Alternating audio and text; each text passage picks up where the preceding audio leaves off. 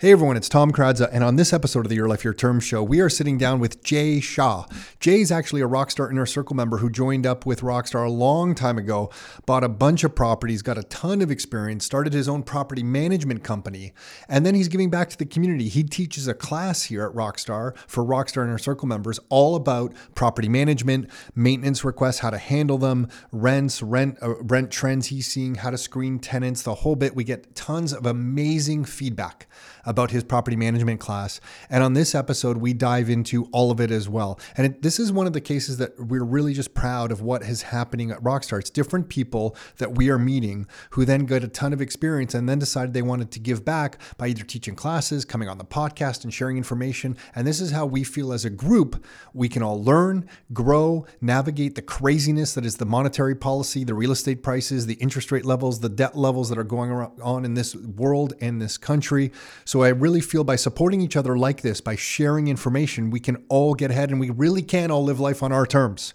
So thank you, Jay, for doing this. And if you are listening to this and you want to get some real estate information yourself, you can get the latest reports. The population reports are the craziest ones. The population story is something we've been like beating the drum about for, I would say, 5 years. And just now, I'd say in the last 18 months, 2 years, has it started to get a little bit of play. In the last 6 months, more and more, we have had a population explosion in this country and specifically in Ontario. And if you want to see some of the charts, you can go to rockstarinnercircle.com/reports and get our population report there. That's rockstarinnercircle.com/reports. Look for the population explosion report. Check it out for yourself. It's one of the primary drivers, that along with supply and interest rate levels, of course, but it's one of the primary drivers of what is absolutely a massive force in property prices in this area. So you can get that report at rockstarinnercircle.com/reports. That's enough with the intro. Let's get on with the show. Are you ready to live life on your terms? Is it time to take charge? Real estate, business building, the economy, health and nutrition, and more. It's the Your Life, Your Term show with Tom and Nick Kradza. Are you ready? Let's go. We are live with Jay Shaw. And just as we started recording here, Jay, we were just saying how crazy you are because you run a property management company. And Nick and I attempted, and I think we gave it a full attempt, man. We really tried. And I think we got with somebody here at Rockstar who is no longer with us, but we got up to about 34 doors without really knowing what we were doing around any property management processes before realizing like, okay, this is a bigger thing than we had ever imagined. So the fact that you're sitting here alive and breathing with a property management company, you have earned our full respect, Jay Shaw. It was an intervention. I think there was 2 interventions. Both you and Nick sat me down. You said, Jay, are you sure? We don't think this is a good idea. It's like that, time when it's like you want to crack the piggy bank. We don't think this is a good idea.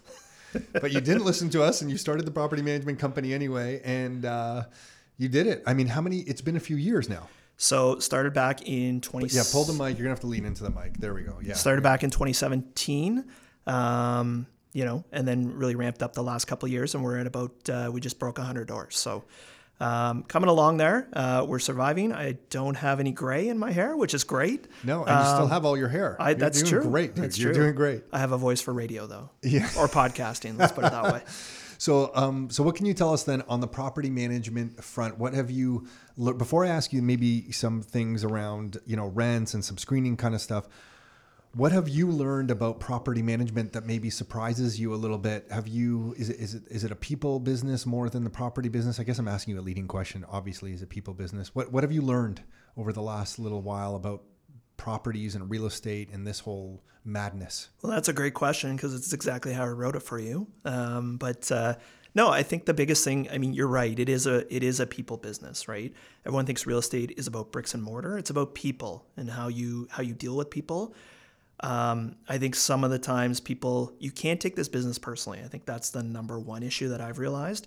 When things would break or tenants would not pay rent or what have you, I used to take that really personally. And I was like, well, was it something I did? And it has nothing to do with that. It has to do with their individual situation, has to do with how they've been dealt with before.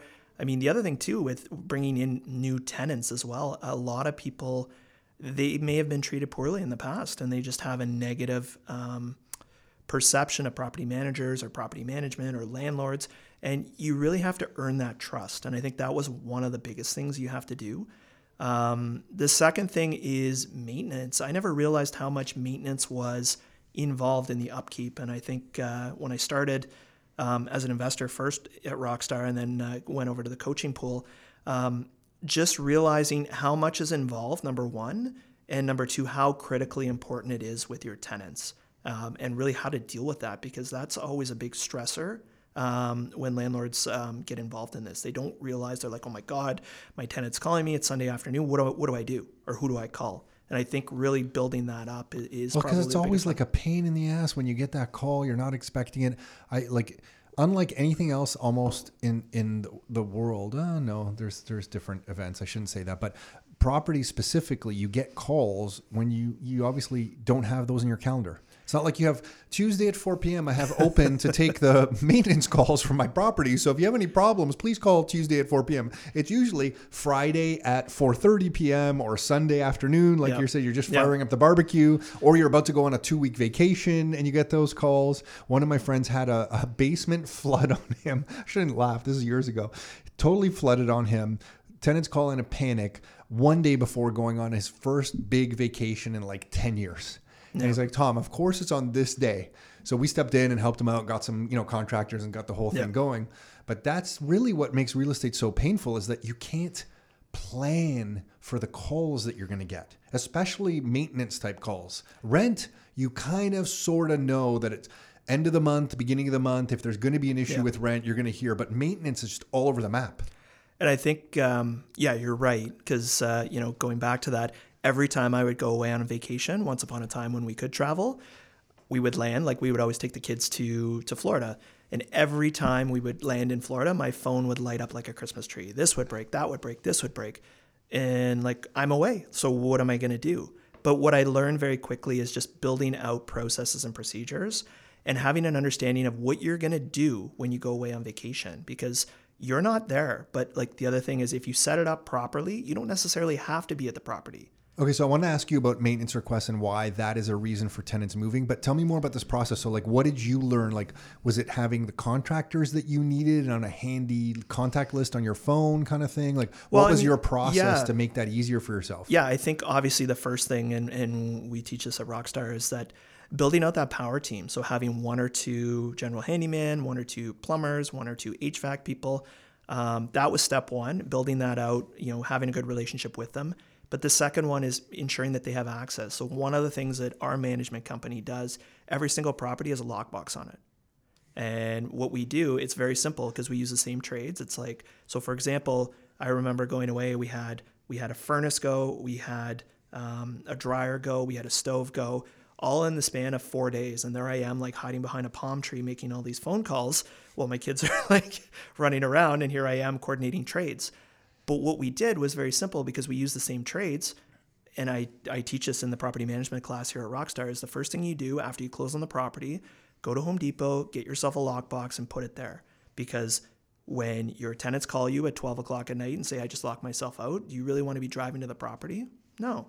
Or when you're away on vacation, you don't necessarily need to go to the property to supervise the maintenance. There's things that you can do in place to ensure the quality of that renovation. And once you have a few contractors you trust, the fact that they can get into that lockbox and get the key and do it when you're not there, the first time, if you're listening to this and you have never had that happen to yourself yet, where you're able to call a contractor that you already know and say, hey, there's a problem at the house. Can you go in? The lockbox code is this. They're expecting you. And the next call you get is that, took care of it. It's all handled. We're good to go. The joy and relief that comes over your body when you get that phone call is like a miracle. Because before, Nick and I were constantly going back and forth to properties. The little lockbox tip that you just gave, as simple as that sounds, and I know someone listening to this is going to say, I can't believe you guys didn't do that from day one. We totally didn't. We did not have an extra lockbox on all our properties. That is an absolute game changer. And you said one other thing. You made me have a flashback to all the crazy locations that we've had phone calls on, like real estate related stuff. One time we had a hot water tank. We had a gas issue in a house where the gas company shut off the gas and they wouldn't turn it back on until we rebuilt a wall that they told us we had to take down. And I was in a Best Buy.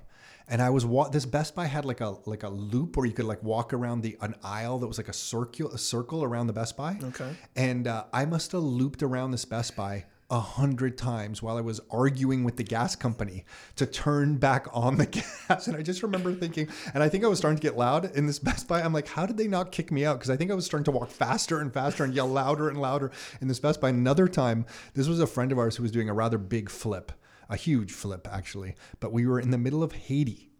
And we were doing a charity event there, and he had some contracting issues just go totally sideways on him. To this day, I don't know what the size of that phone bill was, but he was in the middle of Haiti in this remote village where we were like doing all this great beneficial work while he was like arguing with contractors. And I remember looking over, I go, that's the freakiest sight I'm ever going to see. He's doing hilarious. A flip from, oh geez. So we've all had these crazy issues. So the lockbox thing is totally key. Didn't you guys fill a property once? Don't you guys have a story where you were filling up a student rental, or Nick was filling it, and you guys forgot the keys? Oh yeah, no, that was a rent to own. No, that was a rent to own where we had somebody that someone called us up through a referral they were from British Columbia, and they're like, I heard Toronto's the best place to invest, and specifically I want something in Hamilton. Can you help me out? And I'm like, oh yeah, we can, no problem, we can help you out. And I completely overcommitted.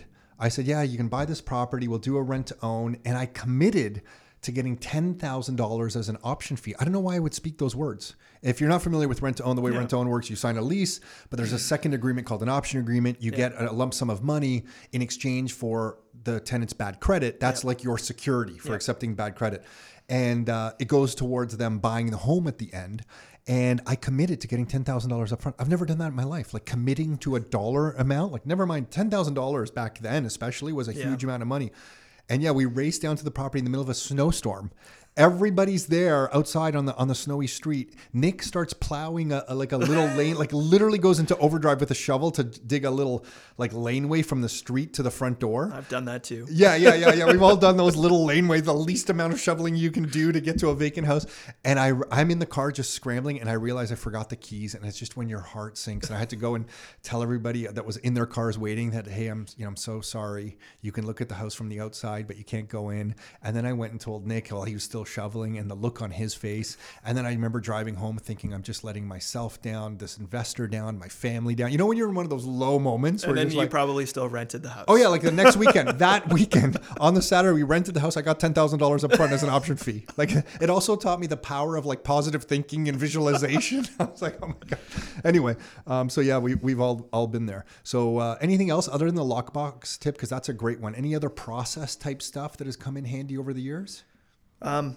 I think with maintenance is this, what you have to realize is that, you touched on it earlier. When the maintenance request comes in, every investor seems to think that you need to deal with it immediately. Like they expect a contractor there yesterday. What you have to realize is this: you don't have to deal with it necessarily immediately unless water's pouring into your basement or the house is on fire or something like that. But you have to acknowledge it, right? Like, for example, it's Sunday afternoon, you're at the park with your family, you get the text or the call and it's like, oh my God, this is gone. You need to at least acknowledge it. They're not expecting you. A lot of tenants are reasonable. Some are not. That's another story, but they're reasonable. So if you acknowledge it and be like, okay, like we had one, I guess it was about 6 months ago, where the guy's hot water tank went. Like it wasn't heating. The pilot light was probably out. It was a rental. Sunday morning, it was like 10 in the morning. I looked at it, I was like, oh. And then I was like, well, wait a second. Like if I didn't have hot water, this would be an issue for me too. So I reached out. I said, listen, thanks for letting me know. I'm going to get on the phone with, it was like Reliance or Enercare or something like that. Let's see what we can do. So lo and behold, we got someone out there that afternoon. I'm like, I can get someone there between 2 and 5. Are you going to be home? He's like, yeah, absolutely. So they went there, and he sent me a message after they left. It was a pilot light. Thank you for taking this so seriously, right? He would have been okay if it was Monday. He was like, it's not a big deal. Like we can go 24 hours. But the fact on Sunday morning that you dealt with it, even just to acknowledge it, like there's some things that are within your control and there's some that are not. But the biggest thing you have to do is put yourself in the tenant's shoes. How would you feel if you were in your house and you didn't have hot water? How would you feel if you were in your house and your dryer didn't work and you had like, a load full of laundry? Treat people like you want to be treated, and you'll do very well in this business. I agree. That's such a big point. Just acknowledging it. It's so much of this business comes down to communication. And I think we were guilty of that when we were younger, thinking that every little request that came in, we had to handle immediately. Something we learned in student rentals is that freaked us out at the beginning is that every time you turn over student rentals, if you're moving in 7 students to one house, there's always going to be issues. And we used to take the issues one by one from each student. Mm-hmm. And it would just be a nightmare because you would have every student say, oh, this doorknob is a little bit loose. The lock on this door is not, it's kind of sticking. You get all these issues. And we thought we had to like respond to them that day, the moment that we heard of them. And we came to realize that if we just asked them all to gather all the requests as a group, and after 10 days, when they had been through the house fully, to submit their list to us. Yep. And then we said we would have a contractor come in and fix all of the issues kind of like en masse. Even though things weren't being handled the day they found the problem, the fact that they knew there was a process that they were going to be handled, they totally appreciated. And it took so much stress out of our lives that we didn't realize it. So I think what you're saying is such a huge point in real estate, just acknowledging that there's going to be stuff and then laying out what you're going to do to take care of it. So in your hot water tank issue, if you couldn't make that call because you had maybe some family obligations, maybe you had some family stuff going on, you just couldn't even make that call. Saying that you would do it on Monday and follow up, letting them know you did do it, that alone is often enough to take care of that Sunday issue. Yep. No, it's very true, right? And I think that it goes back to the setting expectations early. And going back to your point about the student rental, we do that with all of our properties. So when we do our move-in inspection, the last thing we do or our team does is say, listen, here's what's going to happen. You're going to move in here. No one's lived here for, let's say, maybe it's been vacant, maybe it's 30 days or whatever. Do me a favor. Give me a week. Write down one list and send it to me, and then we'll send a contractor. We'll get everything dealt with. Right there, you drop the temperature very quickly. You set the expectation, and even in the lease, like we tell people flat out, maintenance is a priority for us. If things are broken, we need to get them fixed, and that they really like that because that's the truth. And for me, I've always put maintenance as a priority, even preventative maintenance, because the number one issue or the number one reason why tenants move is maintenance. Or lack thereof. So how do you as a company then handle property management issues? Because I know now that, when you have contractors and property managers like yourself that you trust, it's easy that when you're on vacation just to say, hey, Jay, can you guys just kind of handle it? Mm-hmm. What is your process for dealing with investors who hire you? Is it like, how do you handle maintenance requests? What's your style? I feel like every property management company has like their own system for doing that. How do you guys do it? Is there like a dollar amount that below that amount you don't have to call the investor, above that amount you do? Yeah, no, great question, right? And I think that's the biggest thing, especially with people that are either switching companies or they're new to property management. The biggest, going back to an earlier question that you asked about property management and what the biggest shock was, one of the biggest shocks for me was the perception of property management. A lot of investors have a very poor perception of property managers. There's lack of communication, lack of transparency, no clarity in billing. And those were the pain points that I knew kind of going in. And that's really how I structured my company, is solving for those pain points, right? Like our management agreement basically has the first page of the management agreement is finally transparent pricing. And it basically says, these are the fees that we charge. These are the reasons why.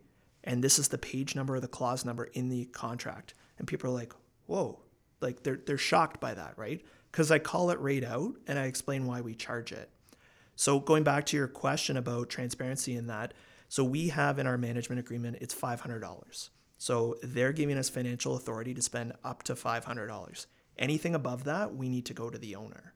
And we get a lot of investors who are like, well, how about $300? How about $400? How about $200? And you have to explain it to them, right? And it's like, listen, why do we always struggle with that kind of stuff? Those kind of conversations always make me crazy. But I must be getting old because now I hear stuff like that. And I'm like, look, it's $500. Take it or leave it. Well, and it's not that like we have anything wrong with that, but it's like I can't be looking to be like, okay, we have a plumber there. They want to make a repair. Hold on, let's look it up and see what the everyone's at 500. That's it, right? It's not, and when we explain it like that, it's like, look, we can't have a contractor and think, okay, it's 300 here and like looking it up. It's too much time, especially like if water's pouring in. We're like, hold on, let the water flow. We have to see what the financial authority is. So that's why we do 500 across the board. Okay. If it's anything more than that, like I'm not going to go put in a new furnace and be like, oh, by the way, Tom, just added a new furnace. It looks great, by the way. $3,000 later, I got, I went for the $3,000 model or the $5,000 model. I've seen your car. I've seen your car. I know what you can afford. Right? Yeah. I've decided what you're going to be able to. So listen, I'm going to come back to you because I have more questions on maintenance that I want to ask you because you mentioned something interesting there. But what are you seeing right now? What's the latest you're seeing on rents? Are people paying rents? Are tenants paying rents? Rent prices? Are you seeing any changes? What can you tell us about rents? And for context, can you tell everyone the geographic area that you're commenting on here? Yeah. So our company services the Hamilton Niagara area. So we're St. Catharines, Welland, Port Colborne, Fort Erie, Niagara Falls, and then obviously Hamilton proper. I think like everyone last March, we were kind of with bated breath. We didn't know what was going to happen April 1st. And we were just like... And then rents came in and we were like, okay. And then we did it again in May. How many of us were holding our breath in April? And then in April, we all held our breath and it was like, oh my gosh, everybody pretty much paid. And then May 1st, you're like, okay, well now we're going to get it. But I think after the May 1st rents came in, we all collectively had this big sigh of relief. Yeah. Yeah. And I think we were the same. We just didn't know. Right. And we were all, I think you could have heard a pin drop on April 1 and May 1 and probably even June 1. June 1 was kind of, or June 2nd was kind of when I'm like, okay, I think we're going to be okay here. We're seeing rents come in. 98% of our tenants are paying. The 2% that are not paying full rent are making payments or payment plans. How I explain it to a lot of investors is this, like, look, this is uncharted waters. Like, it's not like these tenants went out and maxed out their credit cards at Christmas and January 1, they're telling me that they can't pay. That's not what's happening. They've, lost their job through no fault of their own. We don't have a lot of issues in kind of Hamilton, Niagara area. We were very proactive when April 1 and May 1 hit. We reached out to all of our tenants in advance of April 1. We basically said, listen, we understand what's going on. We're not naive. We know that, families are hurting. We're flexible on rent. If you have an issue, please call our office and let's discuss what we can do and how we can all work together. How many people called you on that? Probably about 5 or 6. And so 5 or 6 out of the 100 doors, or so 5 or 6%. Yeah. And the feedback was very positive. And I had one tenant, she's been with me for about 3 years. She was like, Jay, I really appreciate your email. I was so worried. I've never been in a position where I can't pay my rent. She works in the tourism sector. Well, of course, like she was shut down. Like, it's not like I said, it's not like she went out and maxed out her credit cards. And we're like, okay, what can we do? And how can we work together? And it goes back to what I said before. You treat others like you want to be treated in this business and you'll do fine. At the end of the day, the investor is going to get their money, that we're all going to work together. It just might be a little slower, right? But that's how we've always treated people, like whether it's maintenance, whether it's collecting rent. Obviously, like we need to be, the best compliment I ever got as a landlord is, Jay, you're firm, but you're fair. And that's what I say to a lot of investors. You need to be firm, but you also need to be fair. What are you seeing on vacancies that do turn up? How long is it taking to find a new tenant? And are you seeing any price movement in rents? What can you comment about that? Well, right now, typically between April and September is the busiest time for filling properties. So we're seeing in Hamilton, we're getting 5 or 6 people out per showing, whether it's single family. Is that home. high or low or average for you? That's probably that's a little on the high side, I would say. We follow proper COVID procedures and one person at a time, masks, hand sanitizer, all that stuff. That's a little on the high side. We're seeing roughly about 4 weeks right now to fill a property. The winter was slower. It typically is slower. So, it was around, I would say, closer to 6 weeks back then. And that would be filling a single family home, a townhome. What kind of properties? It'd be mainly a lot of the investors we're working with are legal duplexes. Legal duplexes. Yeah. So in the winter months, about 6 weeks. Yeah, roughly about that. Rents are climbing. They continue to climb. I'm shocked at some of the rents that we're seeing. Can you give us an example of a duplex maybe and what it's going to go for roughly? Okay, so we're filling one right now on the East Mountain in Hamilton. It's a 3-bedroom main floor. We just rented it for $19.95 plus utilities. So $2,000. The basement we're renting for between $17 and $18, 2-bedroom plus utilities. Wow, I mean, that's plus utilities. That's, you're basically between $35,000 and $4,000. Wow. It's crazy. Isn't that incredible? We must be getting old, because I guess that's like the normal thing. But I think in real estate, when I hear these numbers, Nick and I have been talking about this a lot, just preparing for the economic update that we're about to do to Rockstar members and stuff. It's like the mental models that we've used always for our previous 10 years of life have never served us well for the next 10. So when sometimes in my mind, I have an idea of what rent I think should be on a single family home and, or a duplex. And then you hear numbers like that and it's just kind of astonishing. But I feel like over the last 20 or 30 years of my life, it's like if you used what you knew and learned as a framework in the last 10 years to figure out what's going to happen in the next 10, it never serves you well. Like, and I'll give you a couple examples. When Nick and I first were buying some rental properties around, 1999, 2000, 2001, people then were telling us that if the property, what was it then? The biggest one then was if the property, real estate had gone up now for about 4 or 5 years. That was that period, because property prices had gone down from 1990 to 96. So property prices had gone up for like 5 or 6 years at that point, and they're like, property prices have gone up for 5 or 6 years. Things are about to come down. So like you're totally buying at the wrong time. So that was that era. And if you looked back into the 1990s, you could kind of make an argument for that, because property prices did go down from 1990 to 96. And now they had gone up for 5 or 6 years in the early 2000s. So that was kind of like 6 years down, 6 years up. Now it's 6 years down. That was like the cycle. Thank God we never listened to that or followed that. And then in the late 2000s, the model was, I'm not going to buy this investment property you guys are working with me on because it doesn't meet the 1% rule.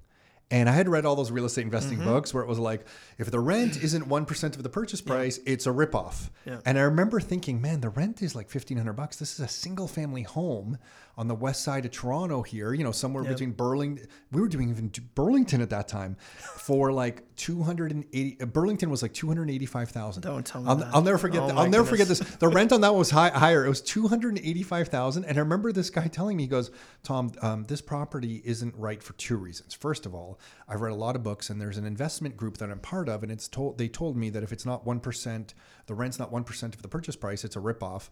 And I've divided the purchase price by the property taxes, and it's supposed to be a certain multiple, and the multiple is off. So for these 2 reasons, I'm not going to be buying your Burlington single family home for $285,000. And I remember thinking, if I had the money buy this thing right now, this is a cash flowing single family home in Burlington, Ontario. And he kind of walked away. So, him, and maybe to no fault of his own, maybe he was just getting into it, but he was using a model where someone had done some analysis that maybe worked for the previous 10, but was going to be completely out of whack for the next 10. Yeah. And I feel like right around that time, we were also told by mortgage brokers, rates are about to go up. Guys, interest rates are going to, around 2010, 2011, after the great financial crisis, everyone was like, rates are going to go up. Don't buy now. And, and if you looked back in history, whenever there was like a financial crisis or something going on, if you use a model from like the 70s and the 80s, rates did go up. But in this case, they didn't go up. Yeah. And now I feel like here we are in 2021. You tell me the rents in Hamilton on a single family home on the East Mountain that we would rent out for like between $1,250 and like $1,500. Okay, we would rent the whole house out for $1,250, and now you're telling me, $36,000 to $4,000 for that same house rented as a duplex. Well, that's the East Mountain. The very first house I bought before I joined Rockstar was on the West Mountain, and I remember renting same thing, 3-bedroom unit upstairs, 2-bedroom downstairs, and I rented the whole thing for $2,500. So that was the West Mountain. That was West Mountain. So if you're not familiar with Hamilton, West Mountain is considered a little bit more prestigious or posh or something. I don't know, if that's appropriate to say in the politics of Hamilton, but that's kind of how the West Mountain's considered. We're gonna get lynched here. Yeah. But so what did you rent the top floor then at that? $1,350. And was it $1,150 or $1,000? I forget what it was. One of the two. But it was like, and I had that tenant for 5 or 6 years. And he was awesome. His name was Jay too. So My daughter used to call him Jay with a mustache, and I was Jay without a mustache. Yeah, So it's great. But so, and there's but that's what I mean. If you use that model, that mental framework, you would have never concluded that you could rent out this house that you're talking about in the East Mountain for those prices. Yep. And I feel like the way the world's moving right now, we constantly have to rip up and tear up, or at least challenge our previous thinking. Mm-hmm. Otherwise, we won't be able to kind of stay ahead of the madness that this world is presenting us from a monetary point of view for the next 10. It's almost like, you constantly have to rip up what you knew and reanalyze, re-educate, and rebuild a framework for the future. Otherwise, you're going to be caught in a mold that almost holds you back. And I think that's, you hit the nail right on the head. Like, I mean, you have to educate yourself, because what's going on in the market right now is it's chaos, right? And I've been out with investors, and they're like, okay, well, we want to go to like, we want this, we want it really bad. We're prepared to go up to like 500K. I'm like, we're not going that high. And at some point you have to have a check, because, in that case, the house wouldn't have appraised that high. And I'm like, and I said to them, and it was a couple that I've been working with, I said, listen, like, what you don't realize is that if it comes in light, like if it comes in under what we've paid for, you have to make up the difference plus that. And they were just like, so, as we're out there and we're looking at rental properties, don't get caught up in the chaos. Like, go out there, there's still deals to be had, but you have to make sure that you're buying it for the right reason, running your numbers and making sure that the value is there. Because if we're going way over ask, which a lot of places are right now, you have to make sure that, it's going to come in at appraisal. And the second thing is it's going to come in at value, because if you're going to spend all this money, you're foregoing all that equity for maybe 2, 3, 4 years. So there's nothing there to refi or burr or whatever you want. So, you have to do your due diligence and don't get caught up in the chaos. Yeah, we just had that actually with somebody who wasn't using us, for the record, bought a property, and the appraiser did come in short. It was an Oakville home, and the appraisal came in $100,000 less, $90,000 or $100,000. And so jump change, right? Yeah. And luckily they now who has that ability, but they luckily had the ability last minute to pull that money together and close on the property. So just to make sure everyone's clear on that, that is a big point that just Jay shared. If you buy, let's say, a $500,000 property and it comes in and the appraisal is $450,000, and you have financing approved at 80% loan to value, they're going to give you 80% of the $450,000. Yep. The difference between $450,000 and $500,000, you then have to come up on top of the down payment. So it can be rather painful. Okay, so rents. You're seeing, 4 to 6 weeks was the time frame. We got an idea of some prices. The demand seems like it's there. So kind of let's transition now to maintenance. Why did you bring up the point that maintenance is something, I never thought of it this way, as the reason for people moving homes? What are you seeing? Well, I think, what we see, we don't see a lot of it, but one of the things that I see is that a lot, and not necessarily Rockstar members, but a lot of landlords, and this is one of the things if that it's I've a Rockstar member, you can say it. It's okay. I just won't name names. How's that? Yeah. So the biggest thing that I teach, like in the class that I teach at Rockstar, it's really simple. Don't be a slumlord. I've always been super sensitive, as I never want to come across as a slumlord. Where, if you're commanding top rent for a property, you need to maintain that property. And I think the biggest thing that I've learned along the way is that with maintenance, that's always the number one reason. Like when I screen tenants, I ask, why are you looking to move? Right? Oh, the landlord, there's a lot, he wouldn't fix this, he wouldn't fix that. You wouldn't be surprised. You would be surprised on how many times you hear that, because that's a lot of the reasons. The other side of that is that we also get, and this is actually, our company's been victim to this, is that people move in and right off the hop, there's a lot of maintenance. So we just moved someone into a property May 1, and she's been at the property for 5 days. Since she's moved in, the tub has leaked, so we had to rip up the entire tub. Actually, that happened before she moved in.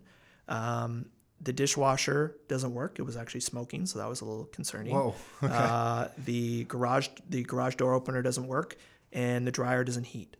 Okay, that's in 5 days. That's a lot of maintenance right off the hop, right? That seems like a lot. You think that was just by chance? It could have been. Like the house was vacant for a couple months after the investors closed on it. But some people get frustrated by that, and they're just like, oh, it's a lot. and our team's out there, and we've sent our trades out there to deal with it. Sometimes you just don't know what you're walking into, but I can see that with tenants that they're like, oh, it's just, oh my God, it's just too much. Like, especially at the beginning of a relationship. Exactly. Right. And usually, and it's frustrating for the investor too, because they're like, oh my God. And it's like, trust me, I'm not in there breaking everything down to be able to send trades and that. Like, I mean, this is like, another thing that I always tell investors is that every so often you have to pay the piper. And it's like I have properties where I haven't sent trades there in 4 or 5 months, and then I have bang, bang, bang, bang. And I'm like, it goes in waves. Right. So, but what we hear consistently, the number one reason why tenants move is because of maintenance issues or lack thereof. And by that, I mean not dealing with them or kicking the can down the road or just like burying your head in the sand. Mm-hmm. Don't be the type of investor to just collect checks and kick the can down the road. At the end of the day, you're commanding a top rent. You're getting, these people are your customers, right? Tenants are your customers, and your customers are paying down your mortgage. So you need to never lose sight of that. And like other customers, yes, they can be unreasonable. But again, if you treat others like you want to be treated, you'll do well, and your tenants will have a lot of time for you. Mm-hmm. How do you set expectations with investors on finding new tenants and maintenance requests? You use the words, you have to pay the piper every once in a while. Is it you've owned property now for, yep, I feel like some time. Are you just sharing your experiences? Are you kind of trying to get them to look forward on the appreciation that might happen on their properties as a way to kind of stay positive on stuff? But when a new investor closes on a home and then is faced with 5 or 6 things, what are you doing to kind of alleviate that? Or I don't know if you have an answer for that. I'm just trying to think. It's a difficult situation for a new investor. Yeah, I think the 2 things that happen, right? Like number one, like when we get a new investor or a client, like we do what's called a fit call. So we don't take everyone. And I learned that very quickly from other property managers in the trade. You don't take everyone because not everyone is a fit and not all money is good money. So I asked the question right at the front, and our team asked the question. It's like, what's your perception of maintenance? How do you feel about preventative maintenance? If things break down, what would you do? Right. And you get an idea, right, of, where people are in the spectrum. So like, for example, this investor, brand new, it's their second property, and it's been bang, bang, bang. So at some point you have to get on the phone and you have to say, listen, this is not ideal for anyone. I was hoping that this would, be spread over 12 months. And it's more palatable. But at the end of the day, you need to realize is that we're still cash flowing. We're still making money. And, you bought this house under market value. So you have to do some coaching too, right? And, not all of my clients are, members of Rockstar. So you have to kind of do that.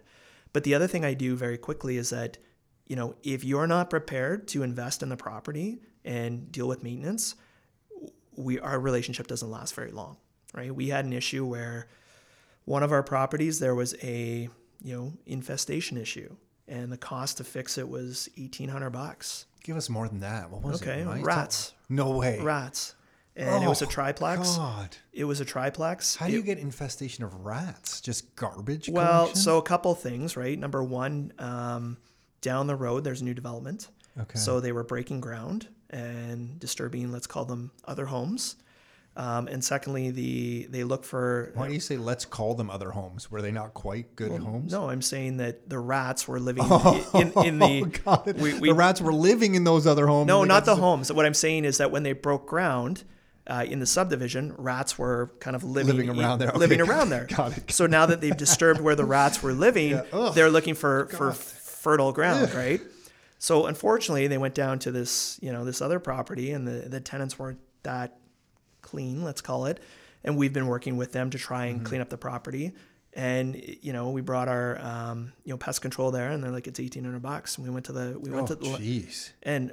to the investor. We said, listen, like, here's the deal. Here's what's going on. Like, this is not ideal, but we need to deal with this, right? Like, they were actually in the house. Why was it $1,800? Well, because they had to dig around, they had to trench around the house. They had to, screen where they were coming into the property. Got it. It was an older home.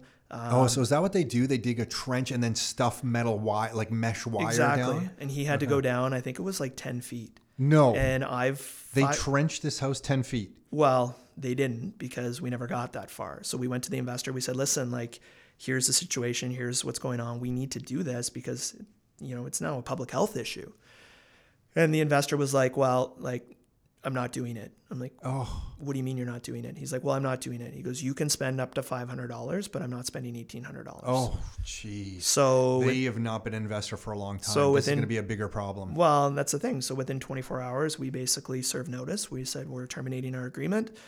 And the investor was shocked, and he called me, and I'm like, well, like, I'm not, like, for lack of a better term, I'm not going to be Well, no, you have to manage a disaster. No, because I said, I'm not dealing with this. I'm not going to be your, am I allowed to swear on this? Sure, swear. I'm not allowed to be I'm not going to be your shit shield, right? Got it. That's, if you don't want to deal with this, that's your decision, but count me out. So we gave our 30 days notice, and he hired another property management company, and, we go from there.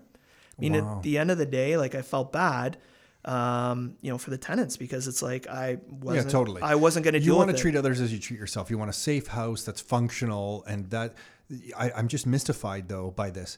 They were really going to dig down 10 feet. Sorry.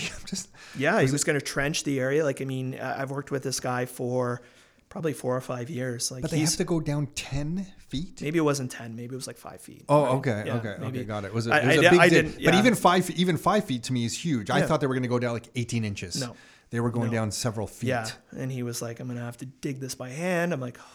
So, I mean, and it was just like, I don't like to leave people high and dry. Like, at the end of the day, it's like, I felt bad, and I was just like, listen, like, so we served notice. We told the your tenants. shit shield thing just answers everything. Well, it's you just would like, have been. I'm not going to deal with that. Right. Well, you like, and that's the other thing, like in property management, we're the contact. The owner is very much anonymous. No one really knows who the owner is. They just know to deal with management. And like, at the end of the day, it's like, I have to be able to live with myself. And that's one of the things that I didn't want to do. But like, that's the number one reason why people move. And once I told them that it's not being fixed and we're terminating our relationship, at least 2 of those tenants reached out and they said, do you have anything else? Can you put me somewhere else? Do you have another? Yeah. And that's so just the loss of money they're going to get on the vacancies alone there, I would have paid for that. Well, that service. And I mean, there wasn't a lot of maintenance to begin with throughout the year. Like, this was like, it was last year sometime, but it was like 6 months, right? Like, this whole thing's making me real. I'm having flashbacks talking to you. I had a bed bug experience in a student rental of ours by York University in a property I owned a long time ago. And, we were getting this one company in, couldn't kill these bed bugs. So we hired something else. I think we ended up solving it with a white powder that this one company was able to bring in from the US.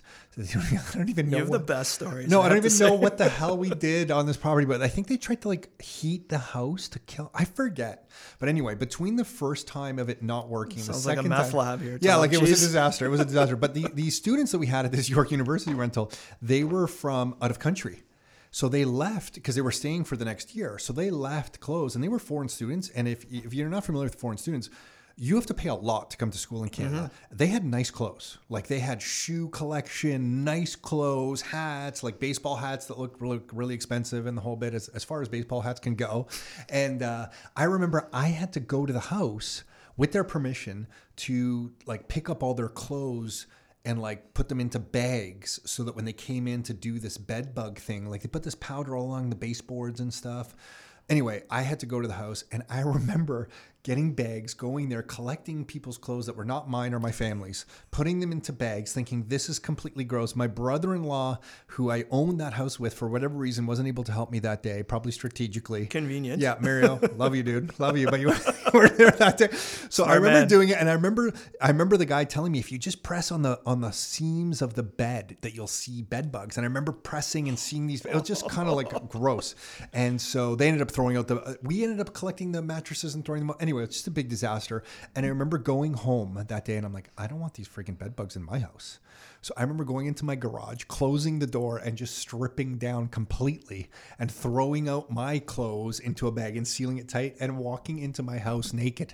And I know that's too much information for everybody, but this is as an investor, this is because I just did not want any risk. How many glasses of tequila did you have before we got on here to tell this story? I know that sounds ridiculous, but I'm like, when I'm just like, I do not want the risk of this entering my family home. So anyway, that was my bedbug story. So Every investor's got these psycho stories that they've had. I've had flea stories like that. We took over management of a property. I went into this unit upstairs, took it over. It was vacant. I was in there for 2 minutes. I went to go check the water pressure. I walked out. I got in my car, started driving. I looked down at my jeans and I could see them. And I was like, oh my God. And same pest guy for the rat issue. I phoned him. I'm like, oh my God, what do I do? He's like, whatever you do, don't go in your house. I'm like, well, thanks. I'm not that. So I did something similar. I don't want to get into like, too much. You don't want to share the gruesome details. I feel like this is like a, glorified porno we're on right now. But But yeah, but it's the same thing. It's like, what do you do? Right. And it's like, and send him there to fog it. He's like, oh yeah, there's fleas here. And it's just like, but yeah, like, I mean, that's what you do. You're not going to bring that into your house. Right. But it's like, and a guy we know in the U.S., I won't say his full name. Some people know him. A friend of ours had the same flea issue, and he went home, did the same thing that you don't want to discuss. He did the same thing. So now I know multiple investors. We've all been through the same madness. It's true. It's true. Yeah. Oh my God. Okay. So something I wanted to ask you, because on maintenance, I know you have some strategies on the way you handle maintenance with investors that we can talk about. But what's the biggest mistake people do on screening tenants that you found? How do you handle screening? Is there something that you like to look for when you're screening tenants that maybe you didn't in the past? What can you tell us about screening? Because I think putting the right person in the property is half the battle. Well, I think going back to last March, I think the biggest thing that I learned is that our screening process worked, right? Because April 1, when, the chips were down, we looked and 98% of our tenants paid and the other 2% were working on payment plans. That to me was a testament that our team and I were doing the right things. So then you think it was the way you verified income was good or Well, what? I think it was all of the above, right? I mean, you're looking at so many different things, right? You're looking at their income, you're looking at their credit, you're looking at social media, right? So I think the biggest thing where a lot of How do you look at social media? Are you using a service that does that for you, or are you manually looking at social media? So I mean, we do a couple different things, right? So it's like we have someone in our company that basically does all the underwriting. So we use a service called Neighborly, which has been on the show before, and a lot of Rockstar members use. We've used them. They also have a component for social media checks. But the other thing we do is we run background, right? So it's like our team looks and we Google the person, we go on Facebook. The things you would find by going on Facebook, like I had one, we were going to move someone in and it's like you look at their photos on Facebook and there's all this drug paraphernalia on there. And it's like, yep, no thank you. Yeah, right? got it. We don't want that. But I think the biggest thing and where a lot of investors fall down is that they don't want to make a mortgage payment. No one wants to make a mortgage payment. So it's a rush. It's like, totally. We got to get someone in quickly. Like that's how we were when we started. It was just like, how fast can we get this tenant in? We all did. We all did. And I did that. And it's like any investor that tells you they've never picked wrong is lying to you. And I'll be the first one to tell you I've picked wrong. It takes confidence. It takes a lot of time to get the confidence to know that you will find a good tenant. Mm-hmm. Because I found when we were younger, we had that panic so much that we couldn't afford the mortgage payment. Oh my gosh, get a tenant in here. But it will happen if you stick to the process. You're going to find a good tenant. And that's what you have to do, right? Like, especially with us, you have to do a lot of coaching and educating to new investors to say, listen, we're not taking the first warm body we get because you may get first and last today, but that might be it for the next 6 months. And, Kelly Hawks was on here a couple of weeks ago and it's 8 to 12 months, right? To get a tenant out. It's crazy. She is so busy right now because the tenant board's finally opening up. She is just swamped. And we have some investors that we know of that started some action on some tenants who were being, I feel these were the 1% to 2% situations where the tenant was taking advantage of a situation and they had filed notice with the tenant board September of 2020, and they just got notice now that a hearing was going to be scheduled. That's a long time to go without collecting rent. So we had one, same thing. They were working with us for a bit.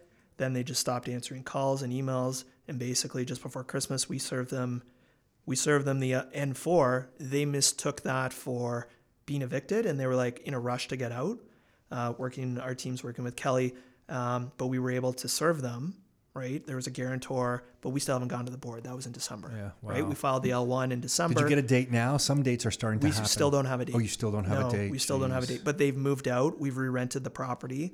Okay, got but it. there is, I think they owe us like something like 10 grand in outstanding geez. rent. That's a and tough the, one. And the investor's like, Jay, what do we do? I'm Yeah. like, this was like maybe $1,000. I'd say call it a day. Totally. But this is 10 Yeah. grand, Yeah. right? And I don't say totally lightly on $1,000. Like I know that's a lot of money, Yeah, but just the fees and hassle you're going to go through are probably Yeah. going to cost you more than $1,000. Yeah. But at 10,000, yeah, this is But it's something that you need to do first. worth it, right? And like to get someone like Kelly there, like she's worth every dollar. Oh, And- Kelly, we feel so grateful to have cross paths with Kelly. So if you don't know who Jay's referring to, Kelly Hawks is a paralegal who has a ton of experience helping landlords. So on the screening question, just so you know, I'm not sure if you use them, we're hearing a lot of good things about Rentify. So Neighborly is really good, but more and more we're hearing about Rentify and what Rentify, the banks, I didn't know this, but the banks have opened an API to allow certain companies into people's bank accounts directly, where they can go and see different transactions happening in a person's bank account. I don't even know how this is allowed or legal.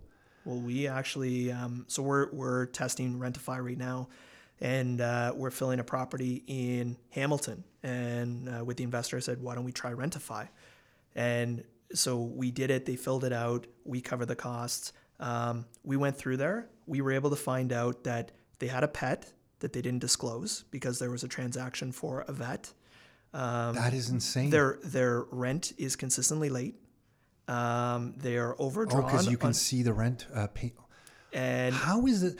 This is great. Okay, so there's two sides to this coin. There's two sides to this coin. Yeah. This is awesome intel. right. But doesn't it feel a little bit like crazy that the banks have allowed this to happen? I'm shocked, right? Because they presented it at one of the team meetings, and I was just like, how is this possible, right? And for me, like, would I feel comfortable if I was renting to be like, yeah, here you go, and just like, look, you can have access to it, right? I'd be like, I'm like, credit I'm okay with, right? Because it's like, it's a point in time, but it's like, to see all my transactions, I was like, but it's good because like at the end of the day, it becomes less about credit score, more about what you're seeing, because a lot of what, credit is at a particular point in time, but credit is also indicative of behavior.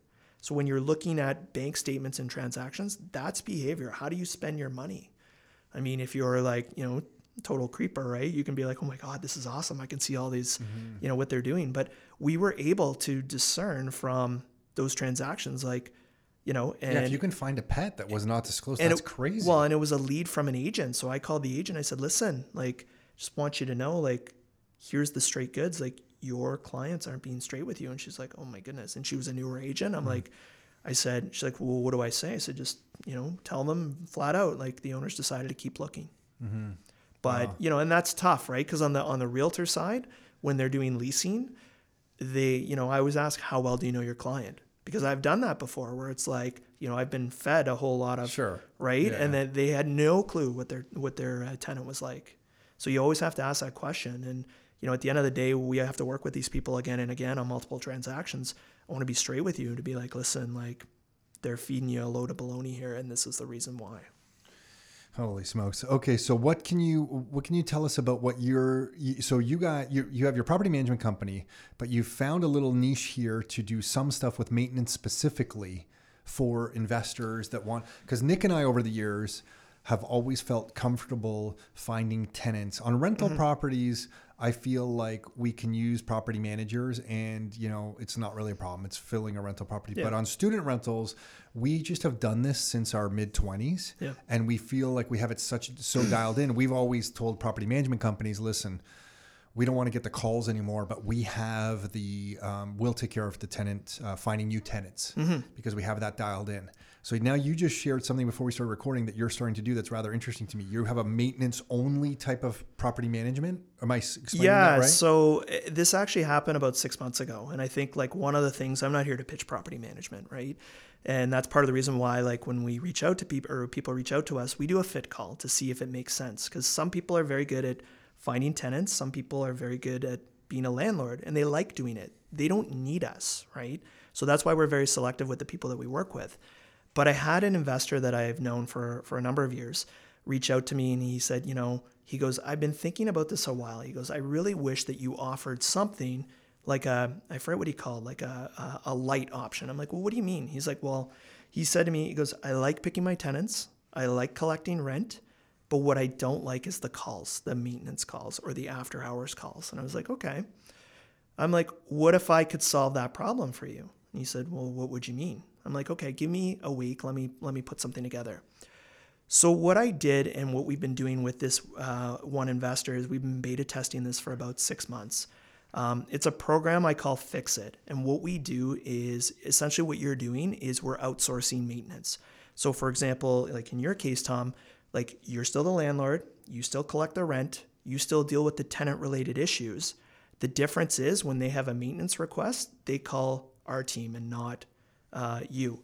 And what happens is it's a subscription-based service. You don't have to be a property management client. We're doing it in Hamilton and Niagara. And basically what you do is you pay a subscription fee and we take care of all the calls. The after-hours calls, we have a 24-hour call center. We deal with all the maintenance. We give access and notice, like we give notice to your tenants, we give access to the trade, and then we follow up with your tenant after. So basically our team follows up and say, we sent a plumber. We just want to make sure that the repair was done to your satisfaction. Do you have any questions or any concerns?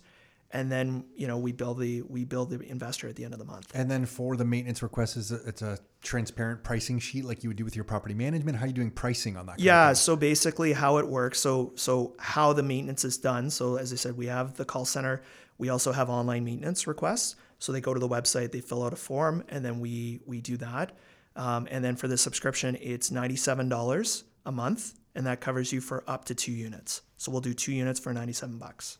Okay, got it. So if it's a single family home but rented out as a 2-unit, so accessory suite inside the house, It covers both units. Yep, exactly. And then after the maintenance is done, then you get an invoice for the maintenance call, the new toilet or whatever. Right. Yeah, got it. Yeah. Got it. Okay. But again, like I think the biggest thing is that, we see a lot of investors that like being a landlord. They like collecting rent. They want to be on top of things, but they don't want to deal with maintenance. And we're already dispatching maintenance to begin with. So we thought, hey, if we're doing this now, what if we did this? And we've been trying this for 6 months with this one investor. It's worked out really well. We also do it where it's like when we take over, we've got a landlord letter that goes out. The landlord signs it, we sign it, and it's like, great news. I'm working with this company called Fix It. Here's how you deal with your maintenance. Here's where you fill out the form for any maintenance. If there's emergencies, you call this number and they'll dispatch the trade.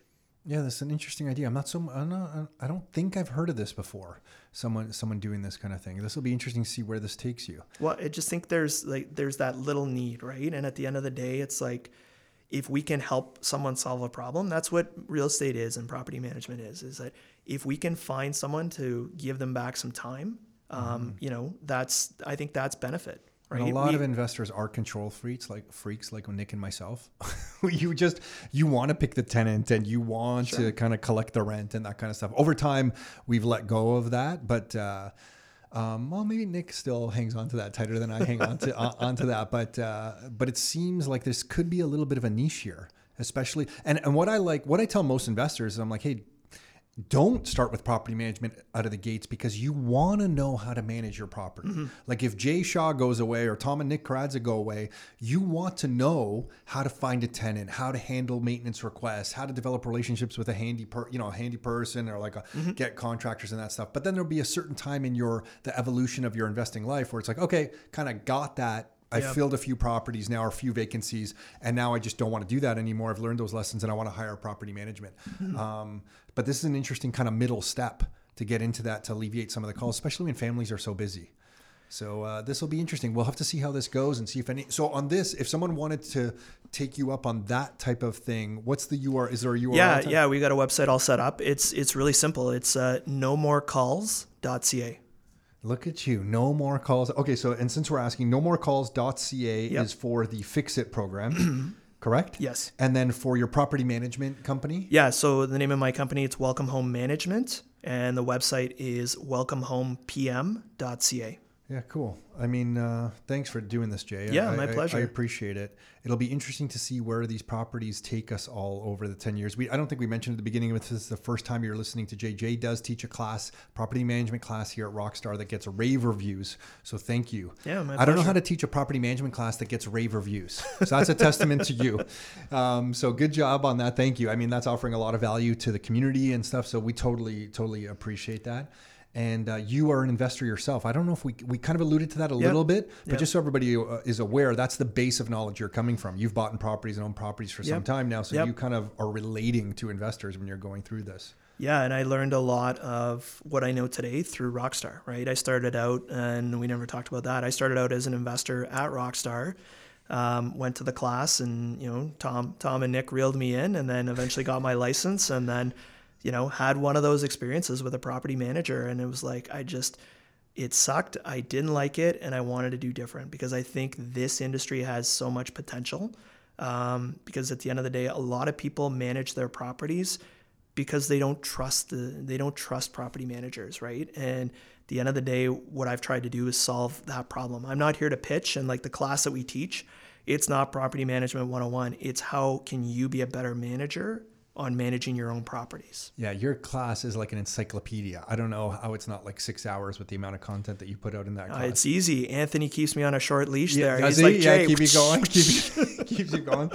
Jay, thanks for doing this, man. And I'm just having more flashbacks because I remember when you first started working with us, and it's so cool that you're now here giving back the way you're giving, because a lot of people are now learning from you. No, that is the freakiest part about what we're doing. I don't think Nick and I realize that it's so cool when other people like yourself get experience and then you give back. Like the momentum that can build for all of us, because now we're all contributing back to help more and more of us. Really feel blessed, man. So thank you for doing what you're doing. Well, I wouldn't be where I am today if it weren't for coming to that class that one night. And I've learned so much. The knowledge that I've learned are from the classes. So, I mean, for those of you, that's good or bad, Jay. We'll see. Let's wait another 10 years and then you can decide if that was a good or bad. Well, for people listening, right? I can't say enough good things. And like I said, I wouldn't be where I am today if it weren't for you, Nick, and the team here. So thank you. Cool. Thanks, Jay. So the URLs again are nomorecalls.ca and welcomehomepm.ca. We'll link to both of those in the show notes for Jay's episode here. And Jay, awesome catching up, man. Good to see you. Thanks, man. Thanks, Tom. Thank you. Hey everyone, hopefully you enjoyed that chat with Jay. You can reach Jay at these URLs. It's welcomehomepm.ca. So it's welcomehomepm.ca. Or for his maintenance service that he's rolling out now, you can go to www.nomorecalls.ca. That's nomorecalls.ca. And if you are listening to this and you want some real estate information specifically around the population explosion going on in Ontario and the GTA and the Golden Horseshoe, you can go to rockstarinnercircle.com/reports. That's rockstarinnercircle.com/reports, and you'll find it all there. That's it for this time. Until next time, your life, your terms.